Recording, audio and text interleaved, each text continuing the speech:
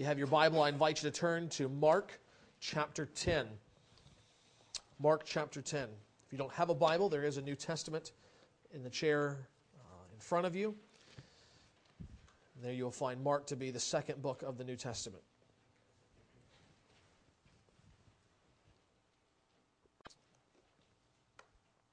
Sometimes amazing things come from unlikely places.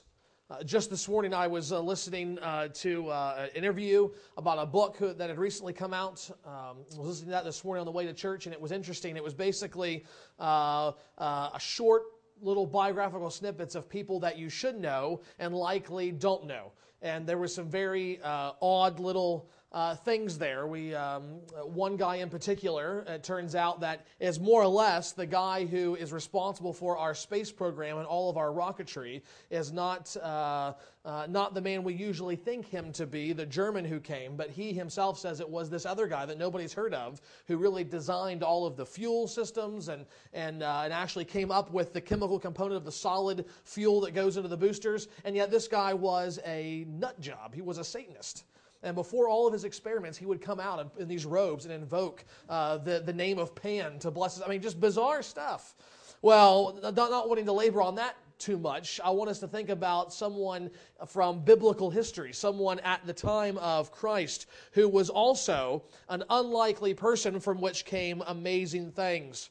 Consider this man who had not long been following Jesus when he found himself with him in the Garden of Gethsemane as the Roman guard and the Jewish authorities came to arrest Jesus. And when they came to get him, they also grabbed this man by his cloak. And rather than be taken into custody with Jesus, he in fact wiggled out of his clothes and ran away stark, raving naked into the night in fear. Later, this same man who pledged faith to the resurrected Christ sought out an opportunity to serve Jesus. Specifically, he aligned himself with Paul and Barnabas and sought to accompany them and serve alongside them on this long mission trip, taking the gospel where it had never been preached before. But he couldn't hack it. Soon into his term of service, he abandoned Christ's missionaries, even as he abandoned Christ himself in the garden and fled back home. Yet it's from this young man, John Mark, that great things eventually came. You read in Acts that when Paul is about to set off again and Mark says, "Give me another chance," he says, "Forget it." He said, you blew it once. I'm not taking you along again so you can go crying home to mommy. Forget it. And of course, Paul's partner Barnabas is much more willing to give Mark a second chance, and so they split their ways. And yet, by the time that Paul's life is about to end, things have changed dramatically. In 2 Timothy, we see Paul writing, saying all of his friends in the ministry, all of his companions have abandoned him. He is now languishing in this Roman cell. Only Luke is there attending him as friend and physician. And he writes to young Timothy and he says, "Come see me as quick as you can." And then he says in chapter 4, "Get Mark and bring him with you, for he is very useful to me for ministry." Here is one who started off being, for lack of a more spiritual term, a mama's boy, who couldn't take the difficulties of the mission field. And Paul said, "I have no time for that kind of person." And yet here at the end of Paul's life, Mark has grown, he has matured, and now he says, more than anybody else, this is the man I want to see before I die. But more than that, Mark did at one time what no one else had ever done before. He wrote the book that was in your hands, that's in this larger book, the Bible, the Gospel according to Mark, and in writing that book, invented the kind of literature we call the Gospel. Now, I don't mean the gospel of Jesus Christ. He didn't make that message up. But what he did, he was the first one to write what we call a gospel book that Matthew and Luke and John would also eventually write. Mark was the first one to expertly weave together a biographical accounting of the life of Jesus along with examples of his teaching. Mark was the pioneer in that sense, creating a document that not only would encourage and teach God's people for generations to come about who Jesus was, but would also be a document that would also introduce those who did not know Jesus to Jesus Christ, their Savior and Lord. In the process of crafting this gospel, Mark desires to show both who Jesus is as well as what it means to follow him as a disciple. And what we will see is that Mark shows us that Jesus is the servant king, the one who not only sets an example for his disciples to follow, but one who supremely serves his disciples by dying for them as a ransom, securing their salvation. This morning, that is the very thing that we want to see. We want to see who Jesus is. We want to see that he is the divine Son of God who suffers for the salvation of his people. But more than that, he is the risen Savior who calls his disciples to follow him in service of others, even to the point of suffering. And in order to see this, we want to look at Mark chapter 10. You know, up until this point in the story that Mark is unfolding, Jesus has begun his ministry. He has called his disciples to himself, and now for 3 years, he has been preaching and healing, advancing the kingdom of God, announcing its coming through himself. And so we find ourselves then at verse 32 of chapter 10, and Mark tells us Jesus and his disciples were on the road going up to Jerusalem, and Jesus was walking ahead of them. And they were amazed, and those who followed were afraid. And taking the 12 again, he began to tell them what was to happen to him, saying, "See, we are going up to Jerusalem, and the Son of Man will be delivered over to the chief priests and the scribes, and they will condemn him to death and deliver him over to the Gentiles. And they will mock him and spit on him and flog him and kill him. And after 3 days he will rise." As James and John, the sons of Zebedee, came up to him and said to him, "Teacher, we want you to do for us whatever we ask of you." And he said to them, "What do you want me to do for you?" And they said to him, "Grant us to sit, one on your right and one on your left, in your glory."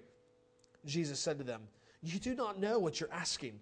Are you able to drink the cup that I drink, or to be baptized with the baptism with which I am baptized?" And they said to him, "We are able." And Jesus said to them, "The cup that I drink you will drink, and the baptism with which I am baptized you will be baptized. But to sit at my right hand or my left hand is not mine to grant, but it is for those for whom it has been prepared." And when the 10 heard it, they began to be indignant at James and John. And Jesus called them to himself and said to them, "You know that those who are considered rulers of the Gentiles lord it over them, and their great ones exercise authority over them. But it shall not be so among you. But whoever would be great among you must be your servant, and whoever would be first among you must be slave of all. For even the Son of Man came not to be served, but to serve, and to give his life as a ransom for many." May God bless the reading of his word. From this passage, we see 5 ways that Jesus serves his people as king. 5 reasons also that we are called to trust him and follow him as his disciples. So the first thing that we see, the first reason that we are to follow Jesus is this: Jesus is the king who identifies with his people. Jesus is the king who identifies with his people. When Jesus talks about himself in the Gospels, but especially in Mark, he often uses the term Son of Man. He doesn't say, "I will do this." He doesn't say, "The Messiah will do this." He says, "The Son of Man will do such and such." Even in the passage we read, we saw that title used twice. And one of the reasons Jesus liked to use that title, Son of Man, was because it was a bit nebulous. There was a vagueness as to what it really meant. They say, why would Jesus like that? Well, it was for this simple reason. There was a lot of mistaken ideas in Jesus' day about what the Messiah was going to be like, what he was going to do, how he would be the Messiah. And so it would have been nearly impossible for Jesus to just show up on the scene and say, "Hey guys, guess what? I'm the Messiah." Why? Number one, because there was all kinds of people running around saying they were the Messiah. I mean, we don't really get that in the gospel accounts, but just history tells us there are all kinds of people that run around saying, "Yeah, I'm the Messiah. Let's raise up an army and throw off the Romans." And in fact, this was done so much, if Jesus would have said, "I'm the Messiah," that's what everybody would have been expecting. And so instead, he uses this term, Son of Man. That would have been a familiar term from the Old Testament, as we'll see in a minute. But no one was sure exactly what he meant by that. And so by taking this kind of empty title, Jesus would be able to fill it up with meaning and eventually say, "This is what the Son of Man will be. I am the Son of Man, and the Son of Man is the Messiah you've been looking for." Now, again, that phrase would have been familiar. It was a title that showed up a lot in the Old Testament, particularly in the prophets. In fact, it even came up in our psalm this morning. When it's used in the prophets, and almost always in the Old Testament, it is used as a means of contrast between the Lord God Almighty and those humans who would stand before Him. Confronted before God Himself, even the most godly of prophets is just a man. Just a being made from the dust of the earth. And that is what the phrase is meant to emphasize. And when Jesus uses it of Himself, there's a sense in which He's bringing that meaning to Himself. In calling Himself the Son of Man, He wants us to understand He is a man. He is fully man. He is fully human. He's so identified with sinners in order to save them that God the Son took on the flesh of humanity. And Mark wants to make sure that Christians never forget that. So throughout the gospel, he describes Jesus and all of His humanity. In chapter 3, He is grieved over the hardness of men's hearts. In chapter 4, we see Jesus tired, sleeping in a boat. In chapter 8, He is frustrated over the slowness of faith. In chapter 11, He is hungry for food. In chapter 14, He is filled with sorrow on the eve of His crucifixion. Jesus was fully human. He experienced the range of emotions and experiences that are endemic to humanity. That stands in great contrast to some people who would seek to be our leaders today. One of the great criticisms that you hear all the time on television, the radio, and one that is not a new one when it comes to our politicians, is that they just don't know what real life is like. That because of their priorities and their lifestyle, it is clear they are not in touch with the common man in this country, and therefore it's hard to trust them. It's hard to believe they really know what it's like for the everyday American. In fact, that's sometimes a reality for Christian leaders as well. Though they try to teach and preach the Bible, they nevertheless have so sequestered themselves, so stood aloof and afar from the everyday people in their pews, that people feel like, he doesn't really know anything about me. How can he understand what I'm going through? And there is a great danger to take that same kind of thinking and apply it to Jesus. He was God. Yeah, He was God in the flesh, but He was still God. How can He possibly know what I'm going through? How can He understand the pain that is in my life right now? And the question that Mark wants to answer back to that is, He can, because He Himself has experienced it. He is not far off from us. We can never hold up the deity of Christ to the point that we forget His full humanity. He has lived among us. He has lived like one of us. He has experienced pain and grief and temptation and suffering. In fact, more than anyone else, He knows exactly what your life has been like. He knows what you have gone through. He is identified with us in our weakness, and He knows our mortal frame. Therefore, rather than being discouraged in the face of sin and sorrow, we should be all the more encouraged to go before Him, seeking the help that we need. This is the very argument of Hebrews in chapter 4. He says, we do not have a high priest in Jesus. We do not have a high priest who's unable to sympathize with our weaknesses, but one who in every respect has been tempted as we are, yet without sin. Let us then with confidence draw near to the throne of grace that we may receive mercy and find grace to help in time of need. Jesus identifies with His people by taking on flesh and becoming fully human. Nevertheless, He was not just human, He was also fully divine. This leads us to the second thing that we see this morning, and that is this: Jesus is the King who reigns over His people. Jesus is the King who reigns over His people. He says in the last verse, verse 45, the Son of Man came not to be served. Now, sometimes we hear that and we just kind of blow over it, but think about the oddness of what He is saying there. The Son of Man came not to be served. In fact, He'll go on to say, but to serve. The Son of Man came. What does that mean? Well, when I came into the world, I had no intentions of being here. You know what I'm talking about? I literally came in kicking and screaming. Okay? I didn't plan what I was going to do with my life when I was born. I did not come into this world with this grand scheme saying, I'm not going to be served, I'm going to serve, or anything remotely similar to that. And so in that sense, Jesus stands apart from the rest of humanity. He has come very specifically with a plan. He came choosing the when, the where, and the why of coming into this world. And again, we are kicked back to this title, Son of Man. And we have seen how in using it, he can use it to speak of his utter humanity, like the rest of us before God. And yet, he can also use it to speak about the fact that he is more than just a man. You will notice that whenever Jesus uses the title of himself, he never says he is a Son of Man. He always says he is the Son of Man. In doing so, he is pointing us back, I believe, to that unique being who was like a Son of Man, but so much more that the prophet Daniel was given a vision of in chapter 7. Do you remember that text? We looked at it several months ago. Maybe you don't. Here's what Daniel says. He says, I saw in the night visions, and behold, with the clouds of heaven there came one like a son of man. And he came to the Ancient of Days and was presented before him. And to this one who was like a son of man, to him was given dominion and glory and a kingdom, that all peoples, nations, and languages should serve him. His dominion is an everlasting dominion, which shall not pass away, and his kingdom one that shall not be destroyed. Why does Daniel say he's not a son of man? Because no son of man could do this. No son of man is worthy of this. Nevertheless, this glorious being who was given all authority and reign over all things, whose kingdom will never pass away, there was something about him that made him look like a son of man. And when the fullness of time, we understand Jesus to be this one who had an appearance of a son of man, yet was also the glorious man who was given authority to reign over all peoples, all things in heaven and on earth. He was one who was fully human. He was fully a man, but he was more than that.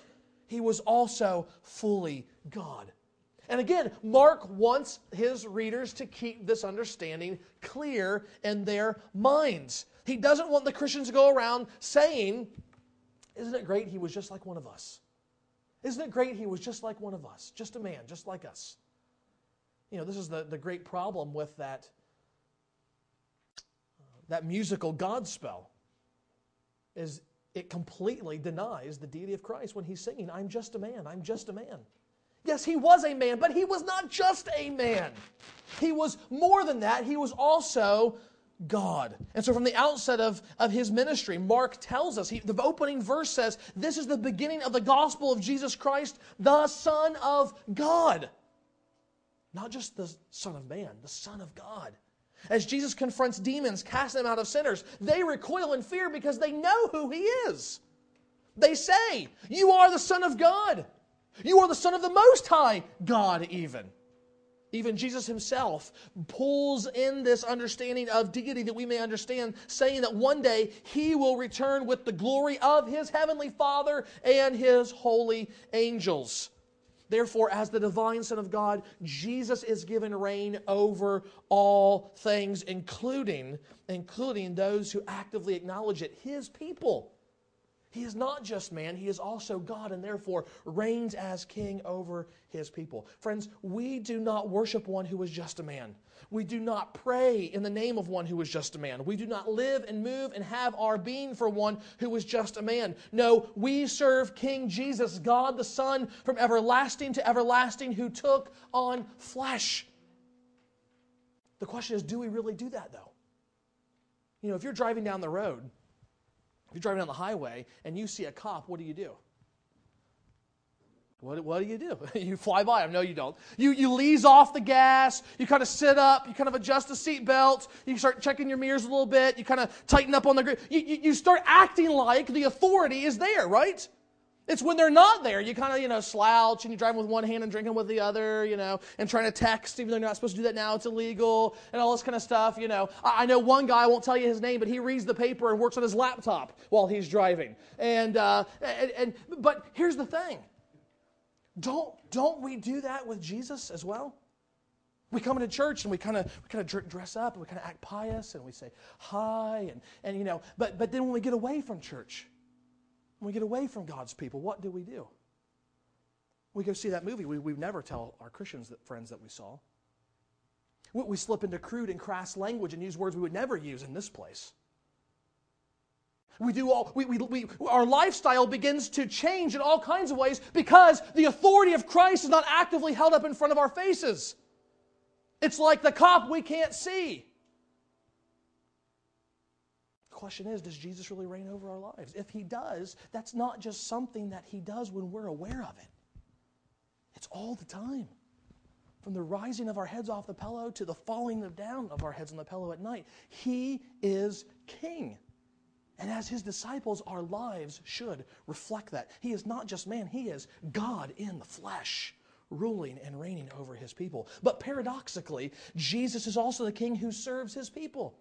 Jesus is also the King who serves His people. Here we get to the very heart of the story that Mark preserves for us. Notice he says that in the first verse we looked at, they were on the road going up to Jerusalem. Now, if you read over Mark's gospel this week, you will know Jerusalem is portrayed as a place of resistance to Jesus' ministry. And yet now, he says, he is setting a course directly for that resistance. Mark says Jesus was walking ahead of them. They're not saying, come on, come to Jerusalem. No, he is the one saying, we are going to Jerusalem. And they are following behind. He is not a victim of fate or circumstances, but as Isaiah would prophesy, he has set his face like flint towards his mission. And Jesus tells his disciples, this is what the mission is. This is why we're going. See, we are going up to Jerusalem. The Son of Man will be delivered over to the chief priests and the scribes, and they will condemn him to death and deliver him over to the Gentiles. And they will mock him and spit on him and flog him and kill him. And after 3 days, he will rise. Now, this is the third time that Jesus has explicitly said he is going to die at the cross. And the sad thing is that just as we see here, so also in the other previous 2 times that Jesus says this, his disciples do not immediately gasp and wonder and say, it's amazing, it's unbelievable. No, the first thing they do in their response is to immediately try and position themselves for power. They immediately try and position themselves for power.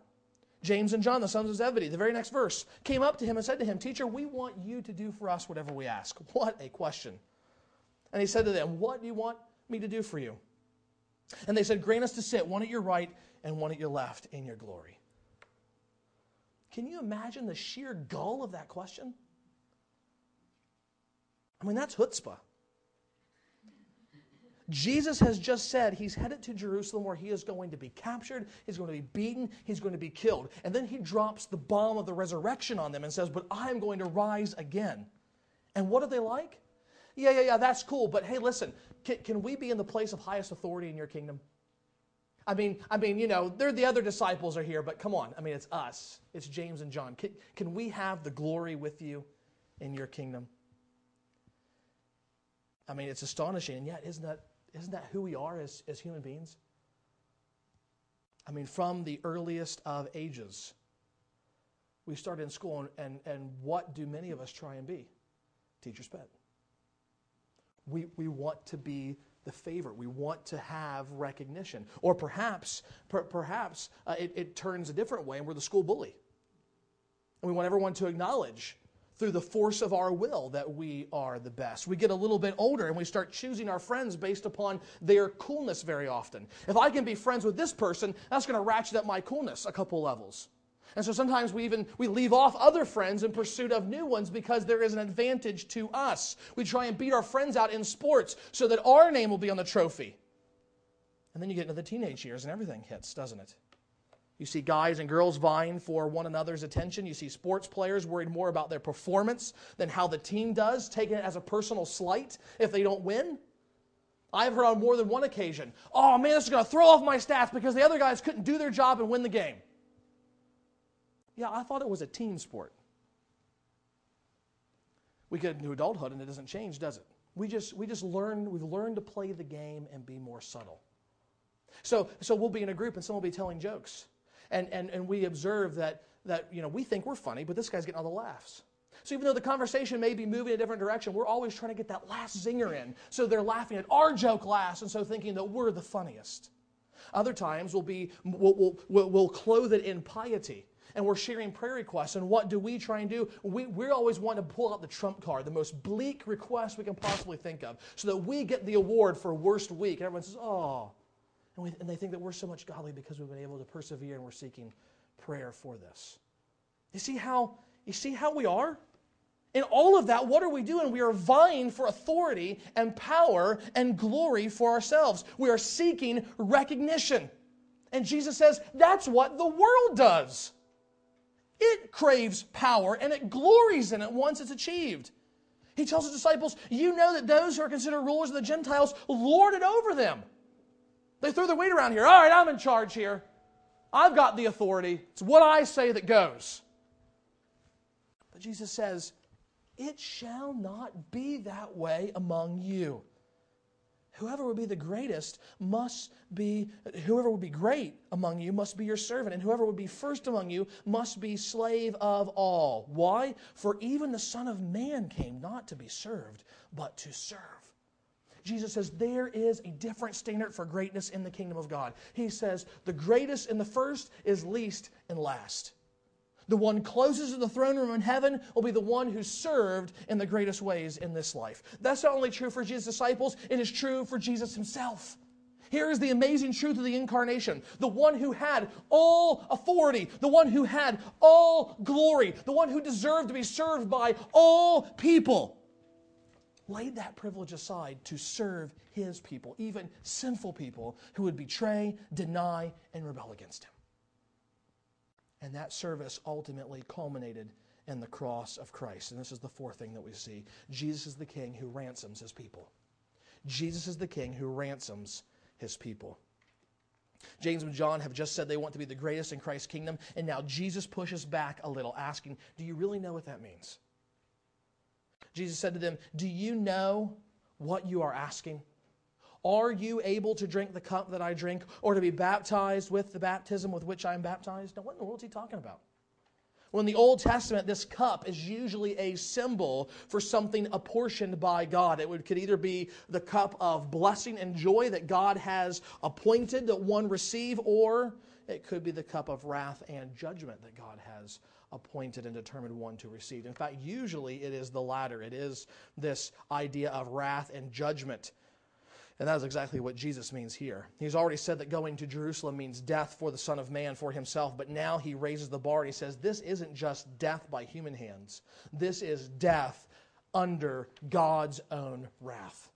In fact, so all-consuming will this wrath be. So much will I drink down the cup to the very dregs that Jesus calls this wrath a baptism. That means he is being fully immersed in the fullness of God's fury towards sinners. And Jesus says that is what the ultimate display of service and greatness looks like. It is the ultimate display of what greatness in the kingdom is, laying down one's life for sinners. Jesus says the Son of Man came not to be served, but to serve and to give his life as a ransom for many. In Jesus' day, to pay a ransom meant to pay a price to free someone from debt, from slavery, from being a prisoner of war. It meant to atone for, to cover over, or to expiate the debt that was held against them. And what Jesus is saying is, this is what my death accomplishes for my people. It is the means by which they will be set free. At the cost of his own life, Jesus pays the debt of his people. And behind Jesus' words of ransom, of dying for the many, is the fulfillment of an important and precious prophecy from the Old Testament. In the book of Isaiah, God tells his people what the servant will look like, how the Messiah will serve and save his people. He says, this one who is coming, he is going to be despised and rejected by men. He will be a man of sorrows and acquainted with grief. As one from whom men hide their faces, he was despised, and we esteemed him not. Surely he has borne our griefs and carried our sorrows, yet we esteemed him stricken, smitten by God, and afflicted. But he was wounded for our transgressions. He was crushed for our iniquities. Upon him was the chastisement that brought us peace, and with his stripes we are healed. All we like sheep have gone astray. We have turned aside every one to his own way, and the Lord has laid on him the iniquity of us all. Later he says, yet it was the will of the Lord to crush him. He has put him to grief. When his soul makes an offering for guilt, he shall see his offspring. He shall prolong his days. The will of the Lord shall prosper in his hand. Out of the anguish of his soul, he shall see and be satisfied. By his knowledge shall the righteous one, my servant, make many to be accounted righteous. And he shall bear their iniquities. He bore the sin of many and makes intercession for the transgressors. Friends, that was the mission of Jesus. It was not a mission he regretted. It was not a mission he tried to evade. It was not a mission he tried to run from. It was a mission he embraced. Unlike the powerful men of the age who held on to their authority, who held on to their power and loved to exercise it over others, Jesus was one who willingly laid that aside to die for people, to die as a substitute for their sins. Why? That he might be a ransom for them. To die in the place of sinners, that their bondage, their slavery to sin might be set free. They might be set free from that their debt of sin towards God might be paid, and the power of death might no longer have hold over them. That freedom comes to God's people, not when they offer their own service to God, not when they try and be servants for him, but rather when they trust Christ to be their ransom, believing and treasuring him to be their salvation. In light of all these things, then, what we see is that Jesus is the King who leads his people. Jesus is the King who leads his people. You know, over the years, there have been all manner of scholars who have tried to gut the Christian faith of its meaning. They have tried to redefine who Jesus is. They have tried to redefine what the cross is. You can do a Google search sometime for the Jesus Seminar. And what they did was go through the Gospels and they highlighted every verse, anywhere from, yeah, Jesus probably said this, to Jesus definitely didn't say this. And what's amazing is that whenever someone undertakes that kind of project, Jesus always comes out looking a lot like them. That's how you know it's probably not worth your time to invest in. But one of the things that they often do is point to the cross and this idea of ransom and all these kinds of things, and they say, really, that's not what Jesus' cross was seeking to accomplish. What the cross was an example for God's people to follow. In fact, you have a man who is in some circles esteemed as a great evangelist, Charles Finney, and yet this is his very understanding of the atonement. He supposedly preached the gospel to thousands upon thousands of people, and yet never did he say Christ died for their sins. He said Christ died in obedience to God, and you should do the same and be saved. And on his deathbed, he could not understand why the thousands that professed faith had turned away from the faith and went back to the world. Someone should have shook him and said, Finney, it's because you're not preaching the cross. You're preaching human effort. And so in response to these attempts to undermine the meaning of the cross, to change its meaning, people have showed, not just in terms of simple reading, but scholars have showed that, look, the Bible may emphasize different metaphors or different aspects of Jesus' cross work, but at the end of the day, it is all simply reflections of one diamond. And as it is turned and spun, and different facets reflect the glory of God. And it comes down to this: substitutionary atonement. On the cross, at its heart, was Jesus substituting himself for sinners. And we must hold on to that, even as Paul told us in 1 Corinthians 15, which we read earlier. And yet, in affirming that, in emphasizing that, what we cannot lose is, along with that, the understanding that, yes, Jesus' cross was an example to us. It wasn't just an example to us, but it certainly was an example to us, even in his going to the cross as an atoning sacrifice.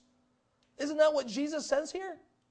His whole argument on how the disciples should serve and be humble is rooted in, this is what I did when I came and died for people on the cross.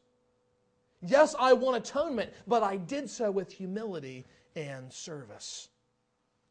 And yet I think very often that is a message that we as Jesus' disciples refuse to hear. We do not want to see him as the example to follow. We have somehow forgotten that he has said a student is not greater than his master. When Jesus asked James and John if they can drink the cup and experience the baptism that will be his own, they said, "We are able." Absolutely. And Jesus said, "You know what? You're right, but not in the way that you think."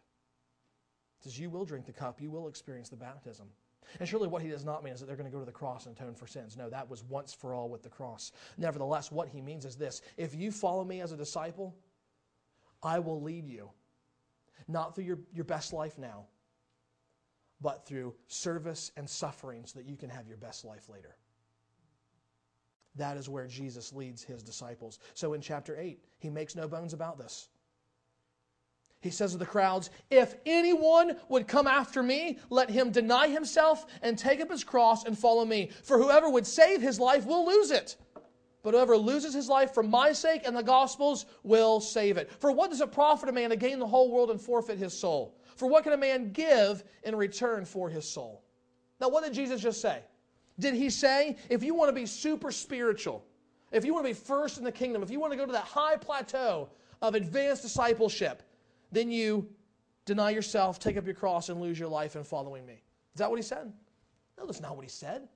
He said, if anyone comes after me, this is what it's going to look like. Not just the super spiritual, not just the pastors, not just the elders, not just the deacons, not just like the Association of Missionaries and those that go overseas. If anyone wants to be my disciple, this is what their life will look like. It's not one seeking comfort and ease or power and glory for themselves. Rather, it is one that follows the example of Jesus, serving others even to the point of suffering. That is where the servant king leads his people. When I was in college, I served as an intern at a church in Kalamazoo, Michigan. It was the first time I'd ever been to Michigan. Previously, I had served for 2 years as an intern at my home church, but the experiences were vastly different. At my home church, the intern position was a very informal one that the youth minister set up for me because I felt God calling me to ministry, and I had some small measure of leadership there. I led a Bible study every once in a while or a Wednesday night youth event. One time I was able to preach on a Sunday night. But when I was at the church at Kalamazoo, it was very, very different. I was expected, like all the other pastors, to sit on the platform during the services. I was given the weekly task of leading the youth Bible study and the youth Wednesday night prayer gathering. I was part of staff meetings and deacons meeting. I was given ministry projects to coordinate that involved the entirety of the church. I was, for the first time in my life, called Pastor John. And in my mind, I was gaining valuable experience. But one member wanted to make sure that I learned an even greater lesson that I would carry with me throughout my life. It was on the Sunday of the church's anniversary service, much like the one that we have coming up, although they were not quite as old as our church has been. No offense intended. I had worked hard the previous week helping to coordinate meals and setting up the fellowship hall, moving all kinds of chairs and tables around in different patterns, making sure I could come up with 400 places for people to sit. And the day of the event came. We had normal worship services. We had a great lunch, and then we went to a special service where we would hear testimonies and see some video clips. And I was headed out toward that service like I felt like I should be doing as a pastor. And this guy grabbed my hand and said, "Come on, let's clean this place up before we go out to the service." Now, in my mind, I had worked hard setting it up. I had worked for hours that week. Someone else could clean it up. It could wait till later. After all, I was the pastor. I should be in the service. But he wouldn't let up. He pushed, all the while telling me, if you're going to learn how to be a real pastor, you've got to learn how to be last. You've got to learn to be the one who is willing to stay behind and pack up the chairs when no one's looking. Well, I was frustrated. And I began to move fast and work hard. That's how you know if I'm irritated about something, because I move like lightning. It's like the physical exercise is working the tension out. And as I was doing it, I think he knew that I was frustrated about this. So he didn't lay off me, though. He kept pressing in. He kept digging in and emphasizing the very thing that Jesus did. If you want to be first, you've got to be last.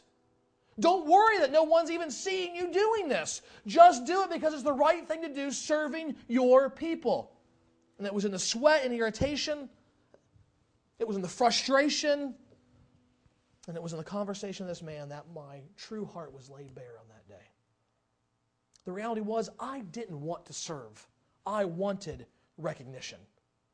I didn't crave to serve. I craved greatness. I didn't long to serve. I longed to be served. I was not following my king. I thought I was better than my king. The reality is, I don't even remember that man's name. He was a professional businessman, and he traveled so much, I probably only saw him 4 Sundays out of the entire summer I was there. And yet, in some ways, he taught me the most valuable lesson I learned that whole time. You cannot understand Jesus apart from the cross. Jesus is the servant king. Jesus is the Savior who defeats his enemies, not with a sword, but with a sacrifice. The sacrifice of his own life for sinners. Jesus had every right to the glory of the universe, yet he served his people humbly, willingly, lovingly, even to the point of death. And Mark makes very clear what Jesus taught those first disciples, and it was this: you cannot be a disciple of Jesus unless you see that, unless you believe that, unless you imitate that. Does that mean we earn our salvation? Absolutely not. Salvation comes by faith alone in the gospel message, in the atoning work of Christ. But listen to this, my friends. Real faith will be evidenced by real fruit. And if you find yourself recoiling from service, recoiling from sacrifice, recoiling from servanthood, in every way wanting to be the opposite of what Jesus is, then maybe you're not a disciple of Jesus. Because Jesus says his disciples will follow after him. They will imitate him. They will seek to be last because that is what their king did. Heavenly Father, we pray, Lord, that we would not be like those disciples who would hear Jesus announcing his intentions to willingly die for them, and yet immediately begin jockeying for power and position. Instead, God, we pray that we would trust in Christ to make us right before you, and then we would follow him in serving for your glory. God, give us a servant's heart, God, as we are reminded, as we exalt Christ himself in our lives. It's in his name that we pray. Amen.